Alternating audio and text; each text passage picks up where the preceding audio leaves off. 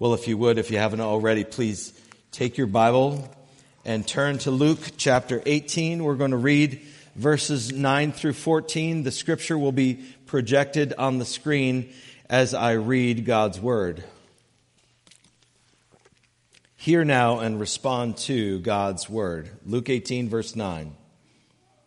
He also told this parable to some who trusted in themselves that they were righteous and treated others with contempt. Two men went up into the temple to pray, one a Pharisee and the other a tax collector. The Pharisee, standing by himself, prayed thus, God, I thank you that I am not like other men, extortioners, unjust, adulterers, or even this tax collector. I fast twice a week. I give tithes of all that I get. But the tax collector, standing far off, would not even lift up his eyes to heaven, but beat his breast, saying, God, be merciful to me, a sinner. I tell you, this man went down to his house justified rather than the other. For everyone who exalts himself will be humbled, but the one who humbles himself will be exalted. May God give us grace to both hear and respond to his word. Prior to telling the parable, our guide through this gospel, the physician Luke, informs us by providing us the intent of the parable before it even begins. Look again with me at verse 9. He also told this parable to some who trusted in themselves that they were righteous and treated others with contempt. So, to whom is this parable directed? It's to those who trusted in themselves to be righteous enough for God. Now, last week we noted that the audience of the parable about praying and not giving up was directed to the disciples. And we don't see any information in the verses in between here, obviously, that the audience had changed. However, given the nature of this parable, it would seem likely that there were others who were within earshot of the telling of this parable, like the Pharisees, like others who may have thought that by their religious performance, they may be justified by doing enough religious deeds. And so that appears to me to be the audience to whom this was directed. Now remember that Judas was among those who were present in the disciples. And so maybe it was simply for Judas. We don't have exact information on that. Here's what we know. That there are people who are trusting in themselves and their own understanding of righteousness to feel pretty good before God. And Jesus goes on to illustrate through calling this the story of two men at a temple. So two men are the subject of this parable. They are headed to the temple to pray. That's a suitable and unsurprising location for prayer. So far, so good.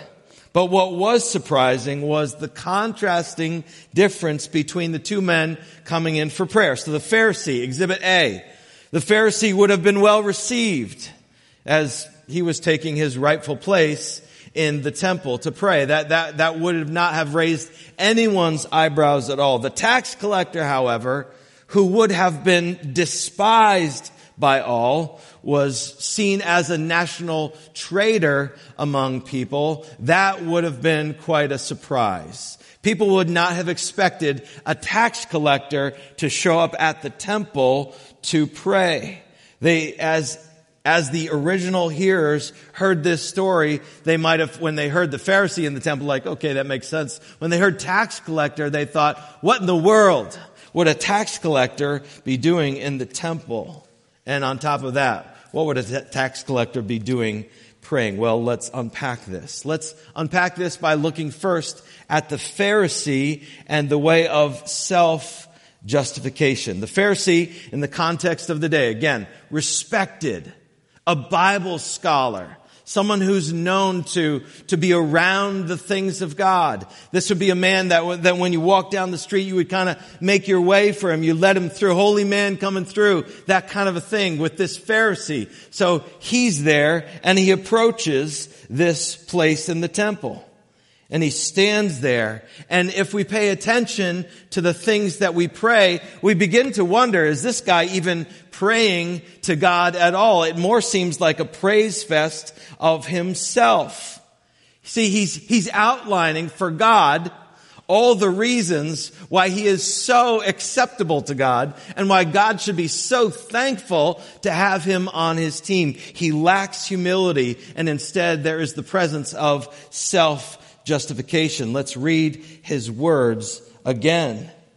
The Pharisee, standing by himself, prayed thus, God, I thank you that I'm not like other men, extortioners, unjust, adulterers, or even like this tax collector. I fast twice a week. I give tithes of all that I get. So there's this recitation of all of the reasons that God should fall on his knees and say, oh, I'm so thankful to have you, Pharisee, on my side. You're so amazing. He was filled with a sense of his own justification. See, that's, I think, why Jesus got so frustrated with these Pharisees, because they missed the whole point of his coming. You know, wouldn't it be justified if Jesus went up to the Pharisees when he was speaking like this, and if he would have said, you know, you guys, if you thought you could save yourselves, well, then I don't need to come. But you can't save yourselves. I don't care how much you tithe and how much you fast. You can't. And Jesus, as he tells this story, he's trying to connect with people who are self-justified. They thought they were fine before God because they go to church once in a while. And they might write a check to good things once in a while, thinking that through those things they are justified. Jesus says, no such luck. You can do all kinds of religious things, like walking into the doors of this church, but if our hearts aren't humbled before him, then it doesn't mean anything. And that's what he's trying to connect with the hearers of this day. See, these Pharisees, let me talk about them for a moment. They thought that through their observation of the law, that they could justify themselves. But see, the law wasn't given to heal the sick, but to reveal the sick, right? That's why the law came. It revealed the fact that we were sick, kind of like an X-ray machine at the doctor's office, right? You can look really good on the outside, and you walk into the doctor's office and they put you under an X-ray, and all of a sudden other things come into the picture. What is on the outside is no longer so clear because what's on the inside is revealed to be death. See, the law wasn't given to heal the sick, but to reveal the sick. On the outside, this Pharisee, he looks good. So it's kind of like, if you will, him going into a doctor's office. And in this doctor's office, he goes to tell the doctor what the case is. It's kind of like him saying, look, I'm doing spectacularly well as he approaches God. I'm not like all those other losers in the waiting room out there, those extortioners and those tax collectors. I'm not like those losers. Hey, I eat all the right food. I'm doing my exercise 3 times a week. I'm in bed by 9 p.m. every night. I'm getting my 10 hours of rest. Lord, you don't need to deal with me in any way. That's what he's basically doing.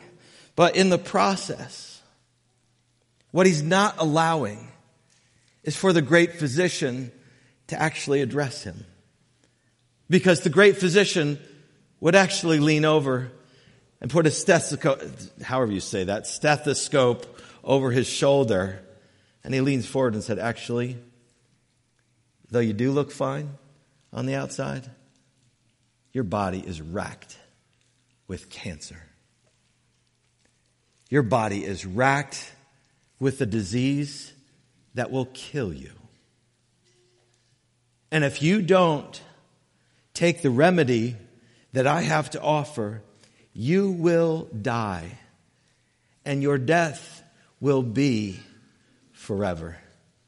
See, in his self-justification, he didn't have time for God's remedy because he wouldn't even be willing to allow the law, which was intended by God, again, to help us see our desperation for God, that we could never fulfill the law on our own. He used that as a means of justification rather than what God intended it to be, which was a schoolmaster who took our hand and carried us to Christ. Because when we see God and when we see his law, we say, who could do this? The Pharisees said, me, I can do it. I'm going to fast. I'm going to pray. I'm going to tithe. I'm going to do everything just right. Jesus, you didn't need to come because I'm here. And I am the way of self-justification. That's Exhibit A. His self-righteousness was so before him, he thought he could earn his place in God's kingdom that he didn't need a doctor. Jesus said in Luke 5, listen to what he says. He says, those who are well have no need of a physician, but those who are sick. I have not come to call the righteous, but sinners to repentance. I've not come to heal those who don't think that they need me. I've not come to call those who think that by their own doing they are righteous in themselves. I've come to call those who are poor in spirit, those who recognize their own spiritual poverty. These are the people that Jesus came for, and this Pharisee was missing it. Exhibit B, the tax collector and the way of humility. As I mentioned a few moments ago, tax collectors were viewed as national sellouts. Why? Because they would work for Rome. They collected Roman taxes. They lined their own pockets with the profits that they over-collected. And people, I think it's no exaggeration to say, people seethed at them because they hated them. They worked for the enemy. No father sitting around with a group of other men like, yep, you know what my son does? My son, he's a tax collector. No one would do that. Mothers wouldn't proudly talk in the mother's group that, hey, you know where my son aspires to be? He aspires to be a tax collector. Nobody ever said that. Tax collectors were despised. So the shock value here, if we can try to grasp it just for a moment, was huge. Jesus was saying, hey, that which you think is holy and righteous actually is not the case. That which you think is despised, look at how he approaches God. And so we read again in verse 13. But the tax collector, notice where he stands. He's standing far off. He would not even lift up his eyes to heaven, but beat his breast, saying, God, be merciful to me, a sinner. See, this man, he walks the path of humility before the Lord. He had a sense of great need and of awe of God. He's acknowledging his need, that I'm a sinner in need of mercy. He's recognizing his own poverty of spirit. He's crying out to God for mercy and salvation. Lord, have mercy on me, a sinner. He makes no claim to a righteousness of his own. It's like, it's crystal clear to this guy, I don't deserve to be here. Even the way he's standing, like far off, even in his body, he's suggesting like, I don't deserve to be here, God. Have mercy on me, a sinner. Do you see the contrast between these two? And Jesus, again, Jesus is seeking to communicate something not just to those original listeners, but to us as well. He's instructing us on the way that we approach God. It really matters.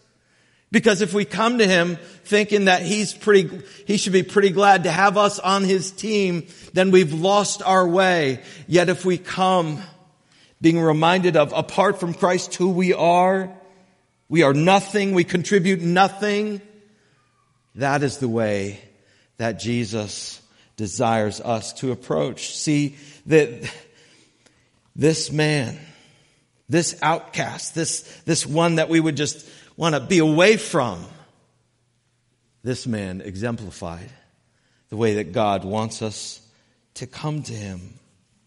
See, the Pharisee is guilty and the tax collector is guilty. But there's a great difference in the way they approach him. So how does the parable conclude? Jesus says that one of them goes home justified and the other not. And you might rightly ask, what is the difference between the two? Ultimately, here's what it all boils down to. It boils down to where they placed their trust. The Pharisee, where was the place of his trust? It was in himself. It was in his performance. God, I do this, this, this, and this. I'm so glad I'm not like those losers. Whereas the tax collector placed no trust in himself, but rather recognized, apart from you, God, I am destroyed. Apart from you, God, I am lost. It comes down to the place where they trusted in the Lord. I want to list for you on the screen the effect of self-righteousness from this text before God. What does it look like? The effect of self-righteousness. It has the effect of pride. Do you know if you count, this guy says I 5 times in this really short little prayer. He's like, I'm so thankful that I'm not like, so pride is there when we approach God self-righteously. Contempt. This is the fruit of self-righteousness. It's contempt for other people, not love. I mean, this man of all, if he was truly touched by God, you would think that he would be going and bending his knee toward the tax collector. But no, he's not been touched by God. He's not regenerated. Therefore, he stands proudly and points his finger at those degenerates. And he says, I don't have love. He favorably compares himself towards others. He's quick to judge. He's looking to be seen, not to lead people to God, but to himself. He's puffed up with his own spiritual achievements. And the result is he is unjust before God. Now look at the effect of humility before God. This tax collector has a sense of his own great need and awe of God. He's standing far off. He doesn't believe he's worthy to come close. He acknowledges his need. He recognizes his poverty of spirit. He cries out to God for mercy and salvation. He's not looking to compare himself to anyone else. You know what he has his eyes on? He has his eyes on his heart and God's heart. And he says, Lord, have mercy on me, a sinner. He rightly estimates his own unworthiness before God. And what is the result? Jesus says so clearly, I tell you, verse 14, this man went down to his house justified rather than the other. And here's the point. For everyone who exalts himself will be humbled, but the one who humbles himself will be exalted. See, God is on the lookout for people who are willing to humble themselves before him, who acknowledge their need for him, who say, God, apart from you, I can do nothing. And this man went down to his house justified. Now, to be clear, Jesus hadn't yet died on the cross for this tax collector's sins. But as we read the Gospels, what is true of the Gospels? That the shadow of the cross falls on the Gospels. The shadow of the cross. So God knew that Jesus would eventually land on that cross and take this man's debt and wipe it clean by his death and resurrection. And so when we read that this man was justified, you might think, well, what was it that justified him? It was faith that God granted to him as he called out to God. Maybe this was somebody who knew that there was a promised Redeemer and that Redeemer was coming. And he was simply putting his faith and trust in God to provide that Redeemer. See, what God loves is a poverty of spirit, a humility, because those who want to exalt themselves, they'll be humbled. Like the Pharisee exalted himself, but those who humble themselves before Almighty God will be exalted. David, the psalmist, writes it this way. the sacrifices of God are a broken and contrite heart. A broken and contrite heart, oh God, you will not despise. See, God's looking for people who will humble themselves and say, Lord, apart from you, I can't do a thing. But with you, Lord, I want you to be glorified in my life. So let me ask us, everyone in this room this morning and joining us on live stream, let me ask us this morning, have you ever confessed your deep and utter need for God's mercy like this tax collector? Have you ever come to Jesus and recognized your own lack, spiritually speaking? And have you confessed that before Him? And by confessing it, therefore receiving then the warmth of His forgiveness. Have you done that? Has there been that time when you have acknowledged your great need? I believe so many of us here have done that, and what a cause for rejoicing this is. We're going to sing a song at the end and here in just a moment that causes us to celebrate the goodness of God. But I want to ask you again, have you personally cried out to Him in utter desperation? Because if you have not, dear friend, you will go home unjustified. And to go home unjustified means that the day that is your last, if you do not call out to your God, if you do not humble yourself before Him and say, Lord, have mercy on me, a sinner, I receive you for the forgiveness of my sins, then being unjustified means an eternity apart from God. God wants to impress upon you the severity of this moment.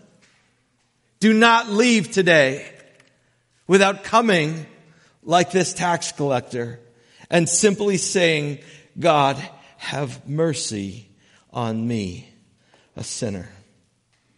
Oh, I pray that you would. I pray that you wouldn't trust religious trappings saying, hey, what are you talking about, preacher? I grew up in the church. Doesn't matter. I grew up in a Christian family. Doesn't matter. Have you expressed your desperate and great need for God's mercy? Because just because you've been around it doesn't mean you're a part of it, just like this Pharisee. These guys actually wore Scripture on their heads in little wooden boxes, and yet they were unjustified, or at least this one was.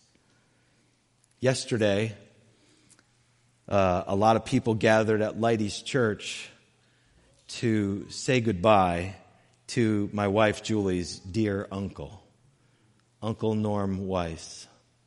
He was a part of this town for many years. He came from Northeast Philly. He was, as Pastor John Niederhaus said in the opening comments, he said, I've got 4 words for this guy, a piece of work. And if you knew Norm, he was a piece of work. I met him 28 years ago, and right away he welcomed me into the family. Niederhaus went on to say, he's a piece of work, not in the way you might be thinking, though he was. He's a piece of work of God's amazing grace. And we concluded our time yesterday at Leidy's church singing this great description of a man who grew up in a context where it was pretty tough. And yet one day bent his knee to his Savior, just like this tax collector, and said, Lord, have mercy on me, a sinner. You know this song, but I want to choose just one verse. My sin, oh, the bliss of this glorious thought. My sin, not in part, but the whole of it, is nailed to the cross, and I bear it no more. Praise the Lord. Praise the Lord, oh my soul. Can you imagine this tax collector going home justified, I'm not worthy of you, Lord. I would be right to be judged. You would be right to throw me out of your house. He went home justified. All of his sins forgiven. Praise the Lord. We have that same opportunity this morning to praise the Lord. This glorious thought of not just the sins you committed this week, not just the sins that you committed this year, but the sins that you have and ever will commit. If you are found in Christ this morning, you can say the very same thing. Oh, the bliss of this thought.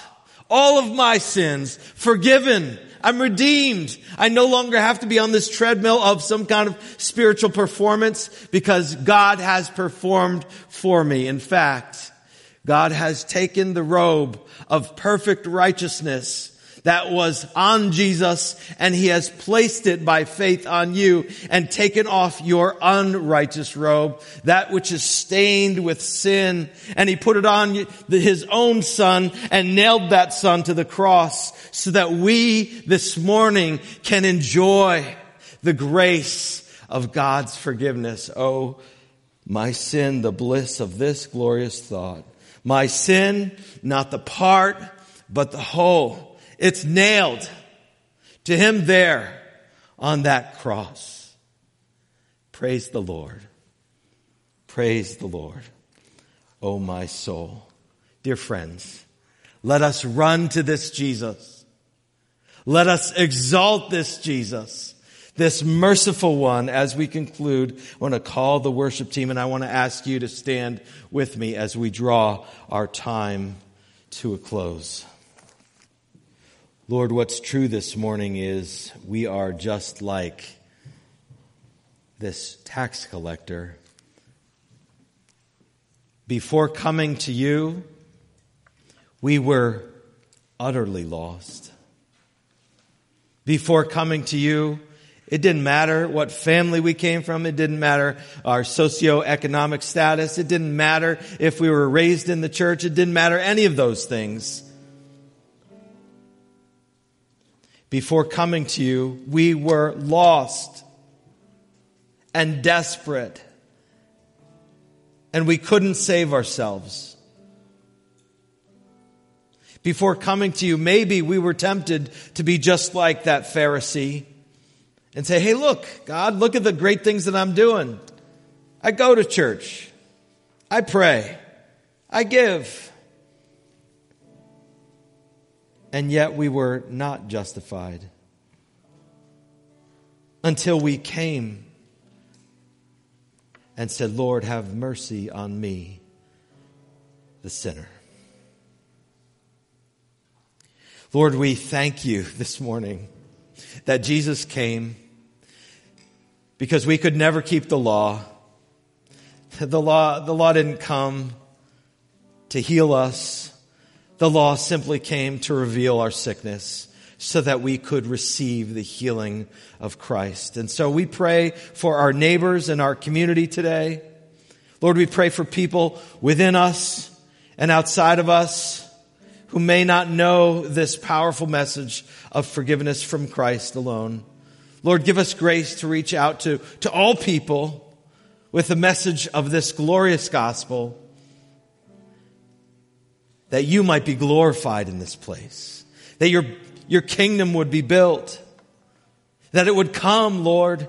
And we even pray, Lord, would you come, even as we are faithful to witness until that day. So, Father, we approach you now with great thanksgiving, with great joy. We are debtors to mercy alone. If it were not for your mercy, we would be lost. But you have been merciful. We praise you. We exalt you. We lift you up. Receive now this praise of our hearts. We pray and ask. And all God's people said together, amen.